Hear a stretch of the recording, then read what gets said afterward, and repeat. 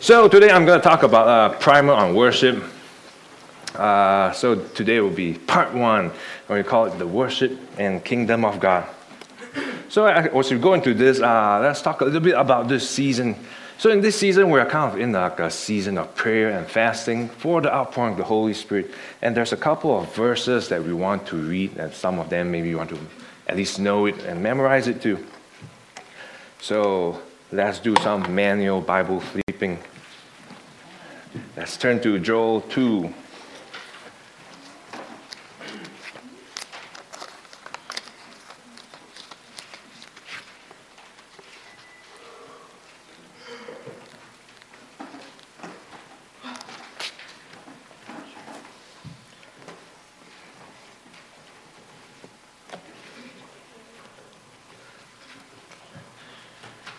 It's always good to flip your Bibles once in a while. Before you forget where everything is. So in Joel 2, verse 19 to verse 26, it says, "The Lord answered and said to his people, Behold, I'm sending to you grain, wine, and oil, and you will be satisfied, and I will no more make you a reproach among the nations. I will remove the northerner far from you, and drive him into parched and desolate land, his vanguard into the eastern sea, and his rear guard into the western sea. The stench and foul smell of him will rise, for he has done great things. Fear not, O land, be glad and rejoice, for the Lord has done great things. Fear not, you beasts of the field, for the pastures of the wilderness are green. The tree bears its fruit, the fig tree and vine give their full yield. Be glad, O children of Zion, and rejoice in the Lord your God, for he has given the early rain for your vindication. He has poured down for you abundant rain, the early and the latter rain, as before. The threshing floor shall be full of grain, the vat shall overflow with wine and oil. I will restore to you the years that the swarming locust has eaten, the hopper, the destroyer, and the cutter, my great army which I sent among you. You shall eat in plenty and be satisfied, and praise the name of the Lord your God, who has dwelt wondrously with you. And my people shall never again be put to shame." Amen. And we've got a couple of more verses here. Let's look here in Hosea 6, verse 1 to 3. "Come, let us return to the Lord, for he has torn us, that he may heal us. He has struck us down, and he will bind us up. After 2 days he will revive us. On the third day he will raise us up, that we may live before him. Let us press on to know the Lord. He's going out as sure as the dawn. He will come to us as the showers, as the spring rains that water the earth." And also 2 Kings 13, verse 15 to 19. "And Elisha said to him, Take a bow and arrows. So he took a bow and arrows. Then he said to the king of Israel, Draw the bow, and he drew it. And Elisha laid his hand on the king's hand, and he said, Open the windows eastward. And he opened it. Then Elisha said, Shoot, and he shot. And he said, The Lord's arrow of victory, the arrow of victory over Syria, for you shall fight the Syrians in Aphek until you have made an end of them. And he said, Take the arrows, and he took them. And he said to the king of Israel, Strike the ground with them. And he struck 3 times and stopped. Then the man of God was very angry with him and said, You should have struck 5 or 6 times. Then you have struck down Syria until you have made an end of it. But now you will strike down Syria only 3 times. So in this verse, I want us to take note when we talk about, there's some significance when the Bible talks about bow and arrows. So a lot of times I think when it talks about arrows, it's kind of like talking about the people of God. And again also when you look here in this verse, I talk about eastward. And east is always something very significant because the things of God always is in the east. Remember in Genesis, the Garden of Eden is in the east. Then Cain walked to the west, go out from the east. And you also have the Lord's arrow of victory, so it's calling the people of God going into the land and defeating the enemy. And another verse that we have here, it's Deuteronomy 11, verse 10 to 14. "For the land that you are entering to take possessions of is not like the land of Egypt, from which you have come, where we have sowed your seed and irrigated it, like a garden of vegetables. But the land that you're going over to possess, it's a land of hills and valley, which drinks water by the rain from heaven. a land that the Lord your God cares for. The eyes of the Lord your God are always upon it, from the beginning of the year to the end of the year. And if you indeed obey my commandments that I command you today, to love the Lord your God and to serve him with all your heart, with all your soul, he will give the rain for your land in its season, the early rain and the latter rain, that you may gather in your grain and your wine and your oil. Amen. So, I think in this season, perseverance is probably a pretty important thing here. Because let us continue on to hold fast to the promises that God has given to us as we read in all these verses. And let's keep on persevering. Because if we remember the revivals that precedes us, like the Azusa Street Revival, I think a lot of times what happens is that you have this group of people that's continually praying. It's not just for like a day, it's not just for a month, and a lot of times it's for years and years. And sometimes they have this they call it a prayer chain, where they have somebody praying, and every single point of the time, there's not a time where the prayer actually breaks. It goes on and on for years and years.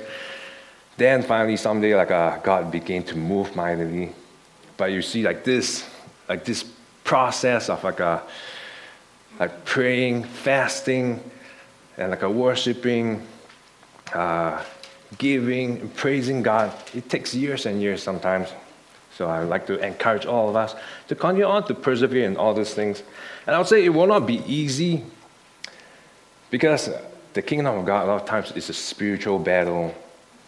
When we do stuff like this, Satan will not let you get easy. He'll come after you. Be sure that he'll come after you. Things that you might not even think that it might happen usually, it might even happen. Maybe someday, one day, your boss just get really, really angry for you for no reason. Then you wonder why. Or in your work, suddenly everything starts to go wrong and go haywire.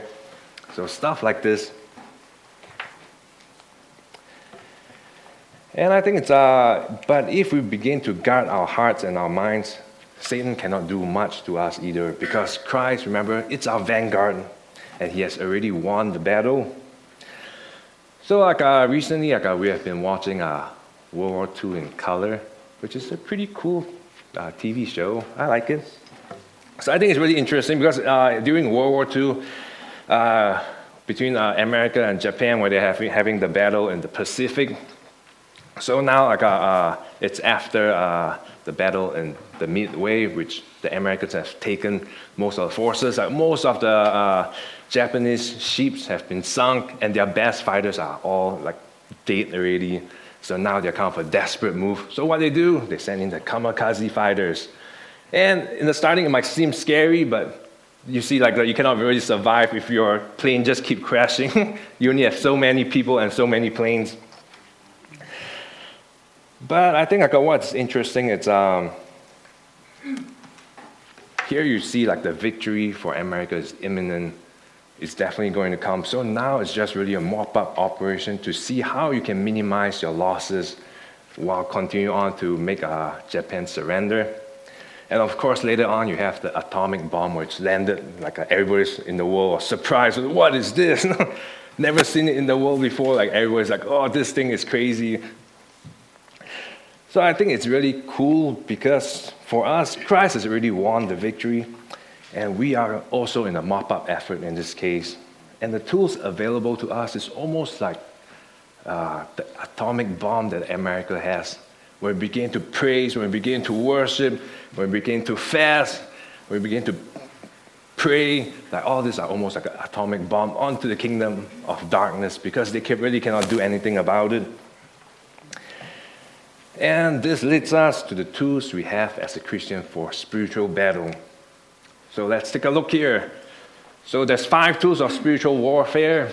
It's not exhaustive, because I don't know everything, so I can only put them as I think of it. And so what we have here, it's praise, worship, prayer, fasting, and gifts in terms of offering and tithes. So these are the tools for war, for battle, so that we can usher in the power of God, the power of the Holy Spirit, to work with us during this season. And we have times of trials and temptations. When things are not going good, you'll begin to sing a song to God or begin to pray to Him. You begin to be joyful, you begin to be refreshed by Him, and begin to think of the word that He has given to us through the Bible. So these are all very comforting, and this helps us to renew our mind continually so that we not fall under the lies of the enemy. Because the Bible says the enemy comes to steal, kill, and destroy. So let us read here also in John 4, verse 23. It says, "But the hour is coming, and it's now here, when the true worshipers will worship the Father in spirit and truth. For the Father is seeking such people to worship Him. And God is spirit, and those who worship Him must worship in spirit and truth." So note the words here, spirit and truth. But I think most importantly, the foundation of Christian living is really laid through the obedience to the Word of God, that it's also through loving God wholeheartedly and loving His people fervently. I think of all these things, all these tools that we have in this season, I think this is probably the most important thing. Oh, sorry, give me a second. This thing's coming off. Because it's like our main calling too, which is to love God first, to serve Him first. So let us remember, let us continue on to obey the Word of God, and let us continue on to love God first, and also love His people. I think sometimes in Christianity, loving God can be one of the easier part, and loving His people a little bit more challenging. But we must persevere. So let us read here in the New Testament, in Hebrews 5, verse 8 through 9. It says, "Although He was a son, He learned obedience through what He suffered. And being made perfect, He became the source of eternal salvation to all who obey Him." And even Christ our Lord in His humanity has to obey also. And He has set a perfect example for all of us to follow. And also in Matthew 22, verse 37 to 40, it says, "And He said to him, You shall love the Lord your God with all your heart, with all your soul, and with all your mind. This is the great and first commandment. And the second is like it, you shall love your neighbor as yourself. On these two commandments depend all the law and the prophets." I think in some other translations it says this is the sum of the law. And so, as we see here, we will focus on primarily praise and worship from the 5 tools that I mentioned. Because for prayer, fasting, and gifts, that's a lot more. I think we covered fasting quite a bit too, and also covered prayer. So today I'll cover praise and worship. So what is praise? So I went through the Old Testament and New Testament to get some Hebrew and Greek words from it. I think it's pretty interesting when you look at all the translation that it has. So praise here, and you can see all the Hebrew there, which I won't attempt in pronouncing because it's pretty hard. If I do that, I'll probably butcher it really, really, really hard. So the first one, you see, it says, give thanks, confess, cast down, shoot, revere, or worship with extended hands. And others you see, rejoice, or you can see songs of hymns, of praise in public, to praise and to boast, to sing, to praise, to make music. Then there's more. Thanksgiving in the liturgical sense, to laud, to adore, to extol, to promise or vow, approbation, commendation, to sing the praise of, sing hymns to. So you see, a praise alone, it's quite a little bit. Sometimes some people will say, what's the difference between praise and worship? Isn't it all the same? Isn't it just worshiping God? But I think there's a distinct difference here, because I think in praise a lot of times there's a certain element of warfare, a certain element of battle. Because if you see before, there's some verses that mentions about shooting. It's almost like shooting an arrow against the kingdom of darkness. It's a lot about praising God, a lot about remembering what God has said in His Word to renew our minds, so that when the enemy attacks you, you renew your mind and you tell yourself, oh, this is what God has said. This is His promises. I shall not be taken over by a lie from the enemy. And so then, here, let's distinguish another difference between praise and worship. And what is worship? So worship here, it says to bow down, to prostrate. I have to make sure I pronounce this correctly. I always pronounce this wrongly. And you guys can see this is a very action term, to bow down, to kneel down, to prostrate, which is like laying down flat on the ground. And to kiss the hand off, to fall upon the knees and touch the ground with the forehead as an expression of profound reverence, to revere, to have an opinion, a view of God that is in the right sense, in the most glorious condition, in the most exalted state. And you see this Greek word here, doxa, it's where you get doxology. And to serve for hire, to act piously. So I think it's pretty interesting, isn't it? You can see a slight distinction here. When it comes to worship, it's a lot about knowing God. It's a lot about serving God. It's a lot about experiencing and encountering Him. But all in all, you see, the most important thing here is praise and worship. It's usually very dynamic and very active. It's dynamic in the sense that you can prostrate on the ground. You can bow down. You can rejoice. You can lift your hands. And it's usually very loud. And it's also active. There's an active element in it. It's confession, like shooting, like casting down, serving, or acting piously towards God. So now let's get into our main topic for the day, worship and the kingdom of God. And let's start off with Zechariah 14, verse 17. It says, if any of the families of the earth do not go up to Jerusalem to worship the King, the Lord of the hosts, there will be no rain on them. And to remind all of us that rain a lot of times refers to blessing, to the growth, to the sustenance that we have for building the kingdom of God. And when I say the kingdom of God, it's really the sphere of God's authority and rule that's mediated by its people. It's mediated by you guys. And Joshua 1 verse 3 says, every place that the sole of your foot will tread upon, I've given to you, just as I promised Moses.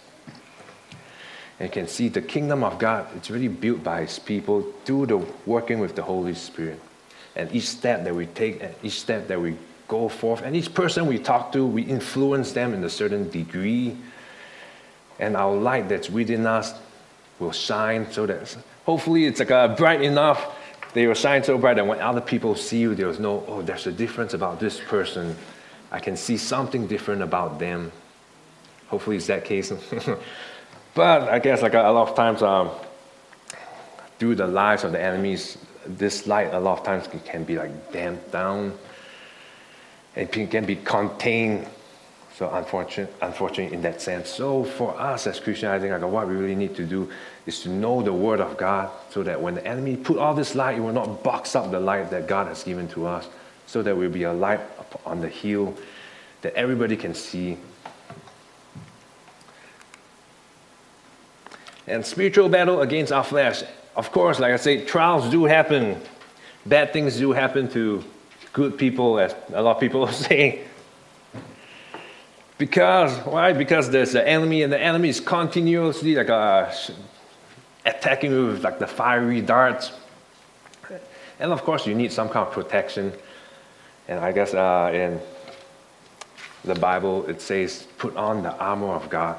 And we look at each piece of this armor, it's a lot of time it represents something, like the helmet of salvation, putting on the helmet on your head, so that you continue to remind of yourself, of your salvation, of your inheritance in Christ, and stuff like this. And so it's very interesting. It can be a study looking through the armor of God. And also you have to remember this 5 tools: praise, worship, prayer, fasting, and gifts. I kind of try to boil this tools down into its most basic form. So because maybe some of you guys might say, oh, how about deliverance? But I would say in some ways deliverance is kind of like a combination of praise, worship, and prayer at the same time. You also have fasting is also included. So a lot of things that we do here, it's all of this is together. But I thought one thing was interesting, it's gifts. Because I think in gifts there's also a lot of promises where we faithfully tithe to God and faithfully give to His work. So we see that praise and worship are an act of warfare. Let's look at Ephesians 6, verse 12. For we do not wrestle against flesh and blood, but against the rulers, against the authorities, against the cosmic power over this present darkness, against the spiritual forces of evil in the heavenly places. And Psalms 149, verse 6 through 9. Let's turn there.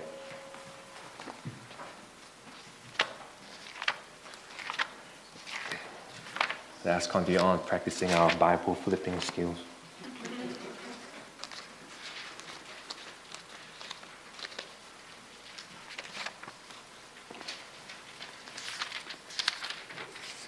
There's certain joy in flipping the paper instead of clicking.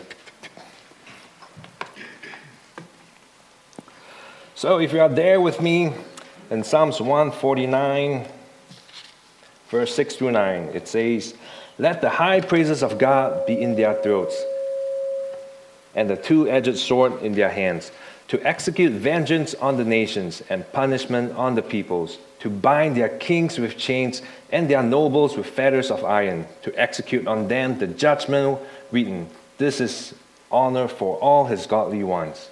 Praise the Lord. Amen. So here you see 2 parts. The first part is us being a judge before God. And if in 1 Corinthians the Bible says, or do you not know that saints will judge the world, and if the world is to be judged by you, are you incompetent to try trivial cases? So you see our role in one part is really also to execute vengeance, to bind the kings of darkness. And also the other part that you see here, it's mentioned about a high praises of God and also the two-edged sword. And when we look at the two-edged sword, what is it? So if you look into the Bible in the New Testament, in Ephesians 6, verse 17, it says, and take the helmet of salvation and the sword of the Spirit, which is the Word of God. And Hebrews 4, verse 12, for the Word of God, it's living and active, sharper than any two-edged sword, piercing to the division of soul and of spirit, of joints and of marrow, and discerning the thoughts and intentions of the heart. So let's look at 2 Corinthians 10, verse 3 to 5. You'll see a lot of these verses that I'm mentioning. You'll see when we have a spiritual battle, it is spiritual, it's not fleshly. Pretty simple spiritual battle. You battle it spiritually. You don't take a gun into a spiritual battle. You don't take a gun into a deliverance. That will probably be the last time they'll invite you. So let's continue reading 2 Corinthians 10, verse 3 to 5. For though we walk in the flesh, we are not waging war according to the flesh. For the weapons of our warfare are not of the flesh, but have divine power to destroy strongholds.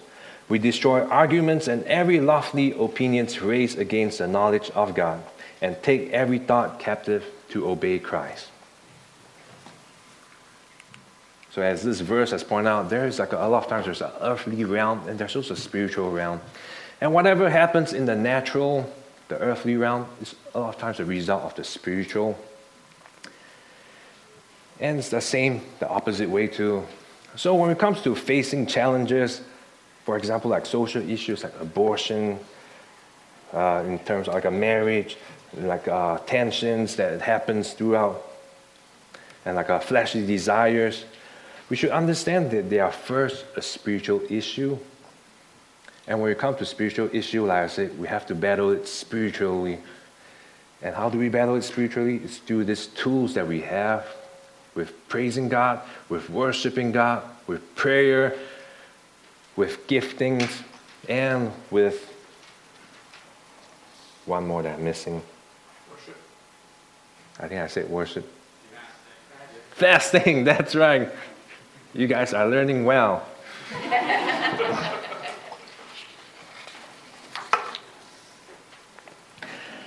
So recently, some of us has watched the movie Unplanned. So in this movie, I really like the scene where Sean from the Coalition of Life, he said when Abby Johnson went there like crying, and Sean said something like along the lines like, we have been praying for years for this day to happen. I think it's a really good example of a spiritual battle that's fought a lot way before everything that really actually happens physically. I think this is a good example of usage of a tool of prayer. And I'm pretty sure there's not only just prayer alone, there's probably also praise and worship. And people probably also worship God and also praise God for these issues. And so I would say to all of us, I'll challenge all of us, that when we approach these issues, let us continue on to praise, to worship God, and let us continue on to fast and to pray a lot for this. And of course, to be obedient in our gifts too. And when I talk about the obedience to the Word of God, the Bible says it's knowing God. And the know here, it's the Greek word gnosis. And it's not just like what we think of normally knowing, like I know Amber. It's a bit more than that. When I talk about knowing, it's experiential. It's knowing in your mind, but also knowing through experience. And also being aware of His presence, to also hear and to obey Him, to act as His ambassadors. And I guess something encouraging for us is we are not alone in all these things, because God in the form of Holy Spirit is here to help us and guide us in all our ways.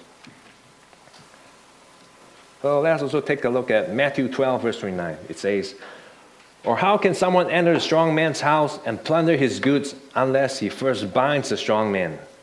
Then indeed he may plunder his house.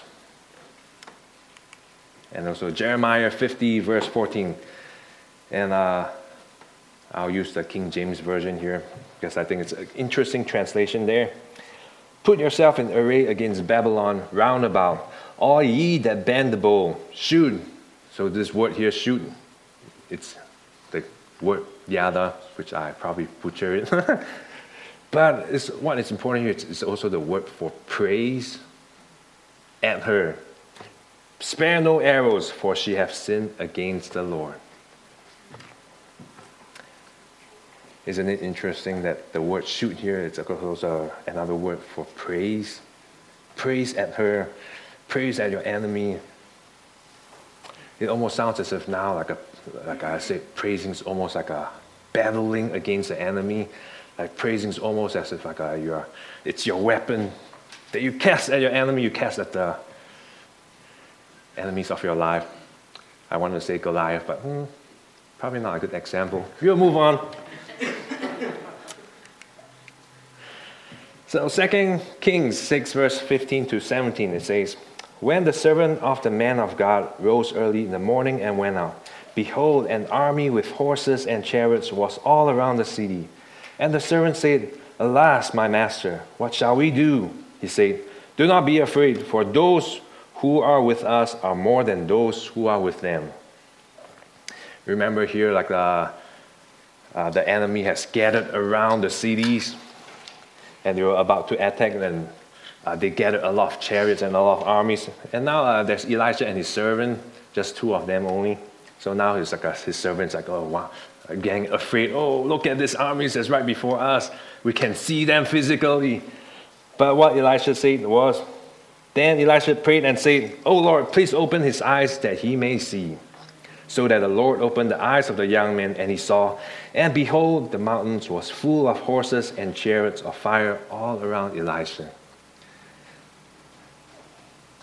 Isn't it amazing sometimes when you begin to pray, when God begins to open your eyes, you begin to see that your army that you have, the weapons that you have, it's a lot more. It's overwhelming. Like the enemy has no chance. The enemy doesn't stand even a single chance. Like I used in the World War II example. You have the atomic bomb. They come, you just launch one, boom. But the problem is we don't use it.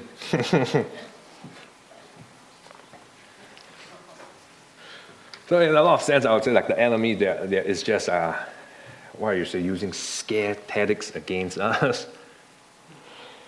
And when we don't have the foundation of the Word of God, a lot of times you fall under this scare tactics.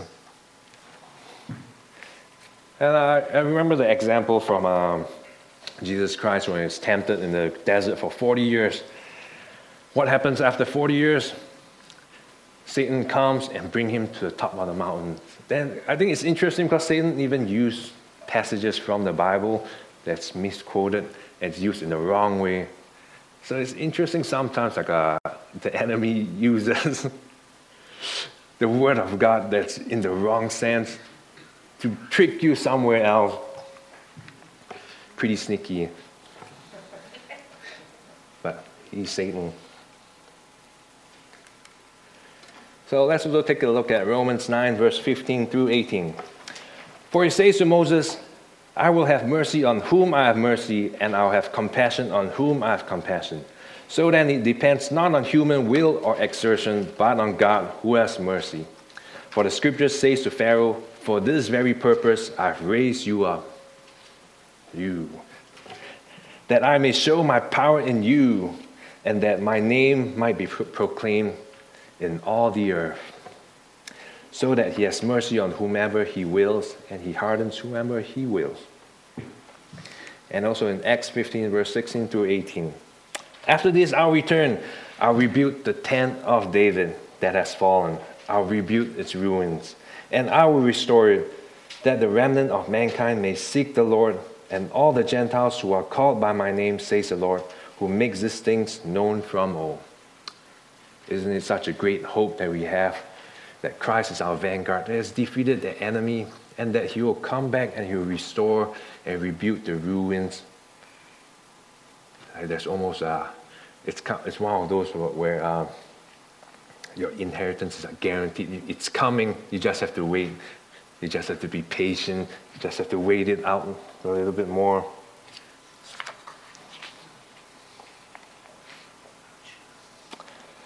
So I guess in closing, I'd like to talk about warring with praise. And recently I've been listening to this song called Raise the Hallelujah by Jonathan Hauser. So I really like the story that's behind this song that he wrote. So I'll read the story here.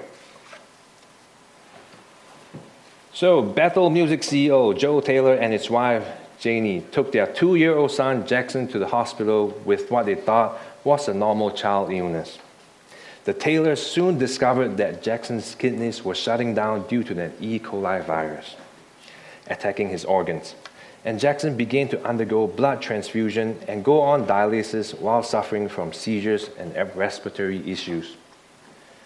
Soon after, their 4-year-old daughter Eddie was diagnosed with the same infection.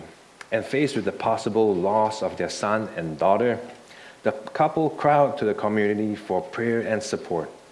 Joe Taylor recorded a video on Instagram asking for prayer from the community that soon went viral, as Christians from all over the world joined in prayer and intercession for the Taylors.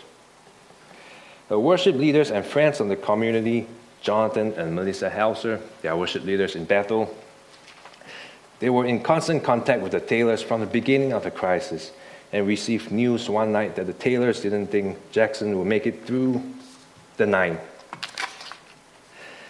And Jonathan Hauser said, as soon as I got this text, I feel like this giant of unbelief stood in front of me.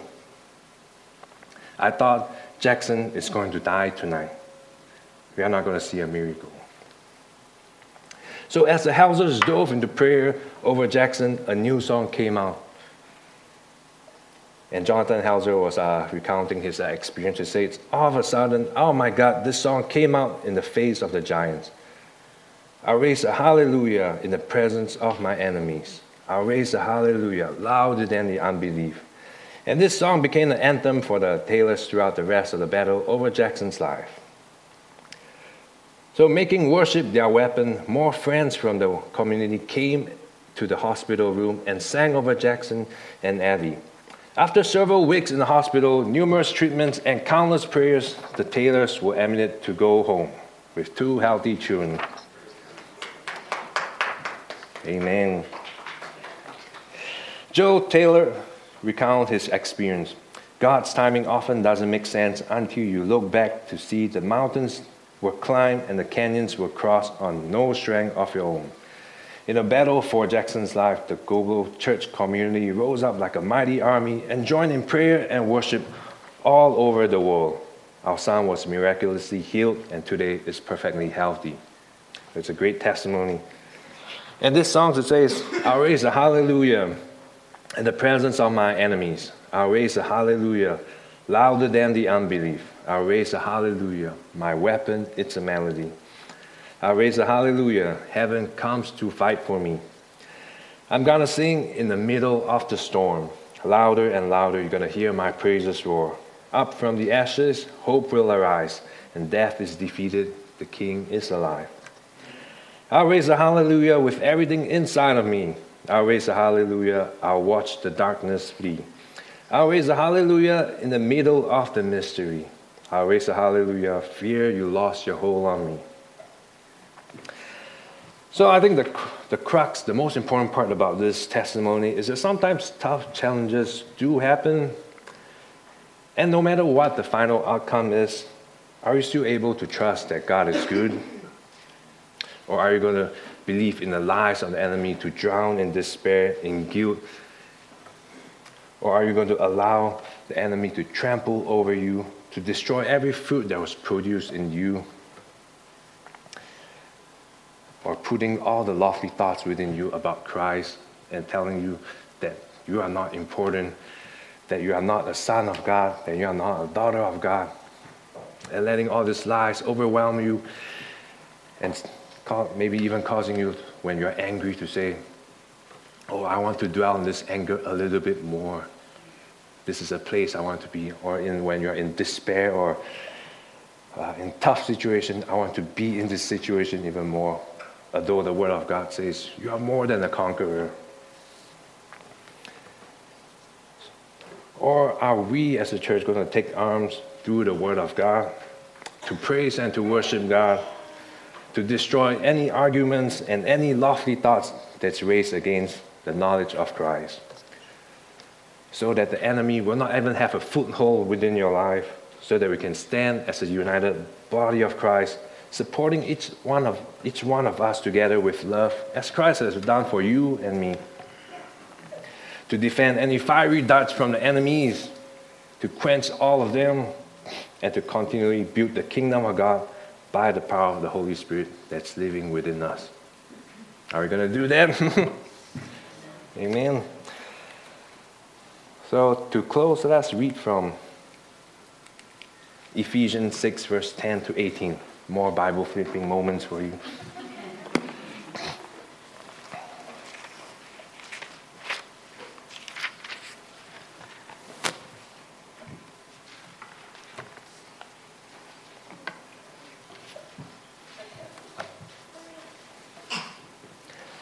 So if you are there with me, in verse 10 it says, finally be strong in the Lord and in the strength of his might. Put on the whole armor of God, that you may be able to stand against the schemes of the devil.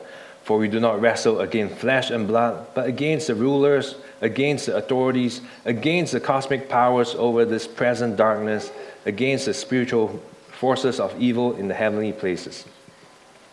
Therefore, take up the whole armor of God, that you may be able to withstand in the evil days. And having done all, to stand firm. Stand therefore, having fastened on the belt of truth, and having put on the breastplate of righteousness, and as shoes for your feet, having put on the readiness given by the gospel of peace. In all circumstance, take up the shield of faith, with which you can extinguish all the flaming darts of the evil one. and take the helmet of salvation and the sword of the Spirit, which is the word of God, praying at all times in the Spirit with all prayer and supplication.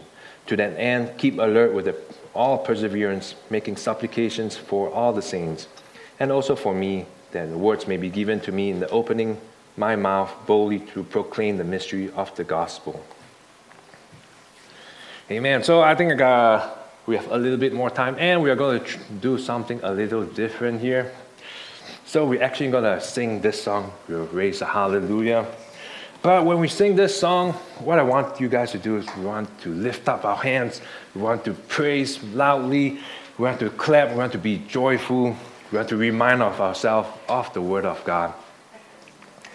And I think when all of the whole community, the whole church, as we begin to gather and unite in one in worship and to raise our hands to glorify God, I believe the presence of God will be here. He will be honored and be pleased to be here among us. Let us have no more any crappy worship in a crude way. Amen. So let us have the worship team up. And I'm going to go offline for this.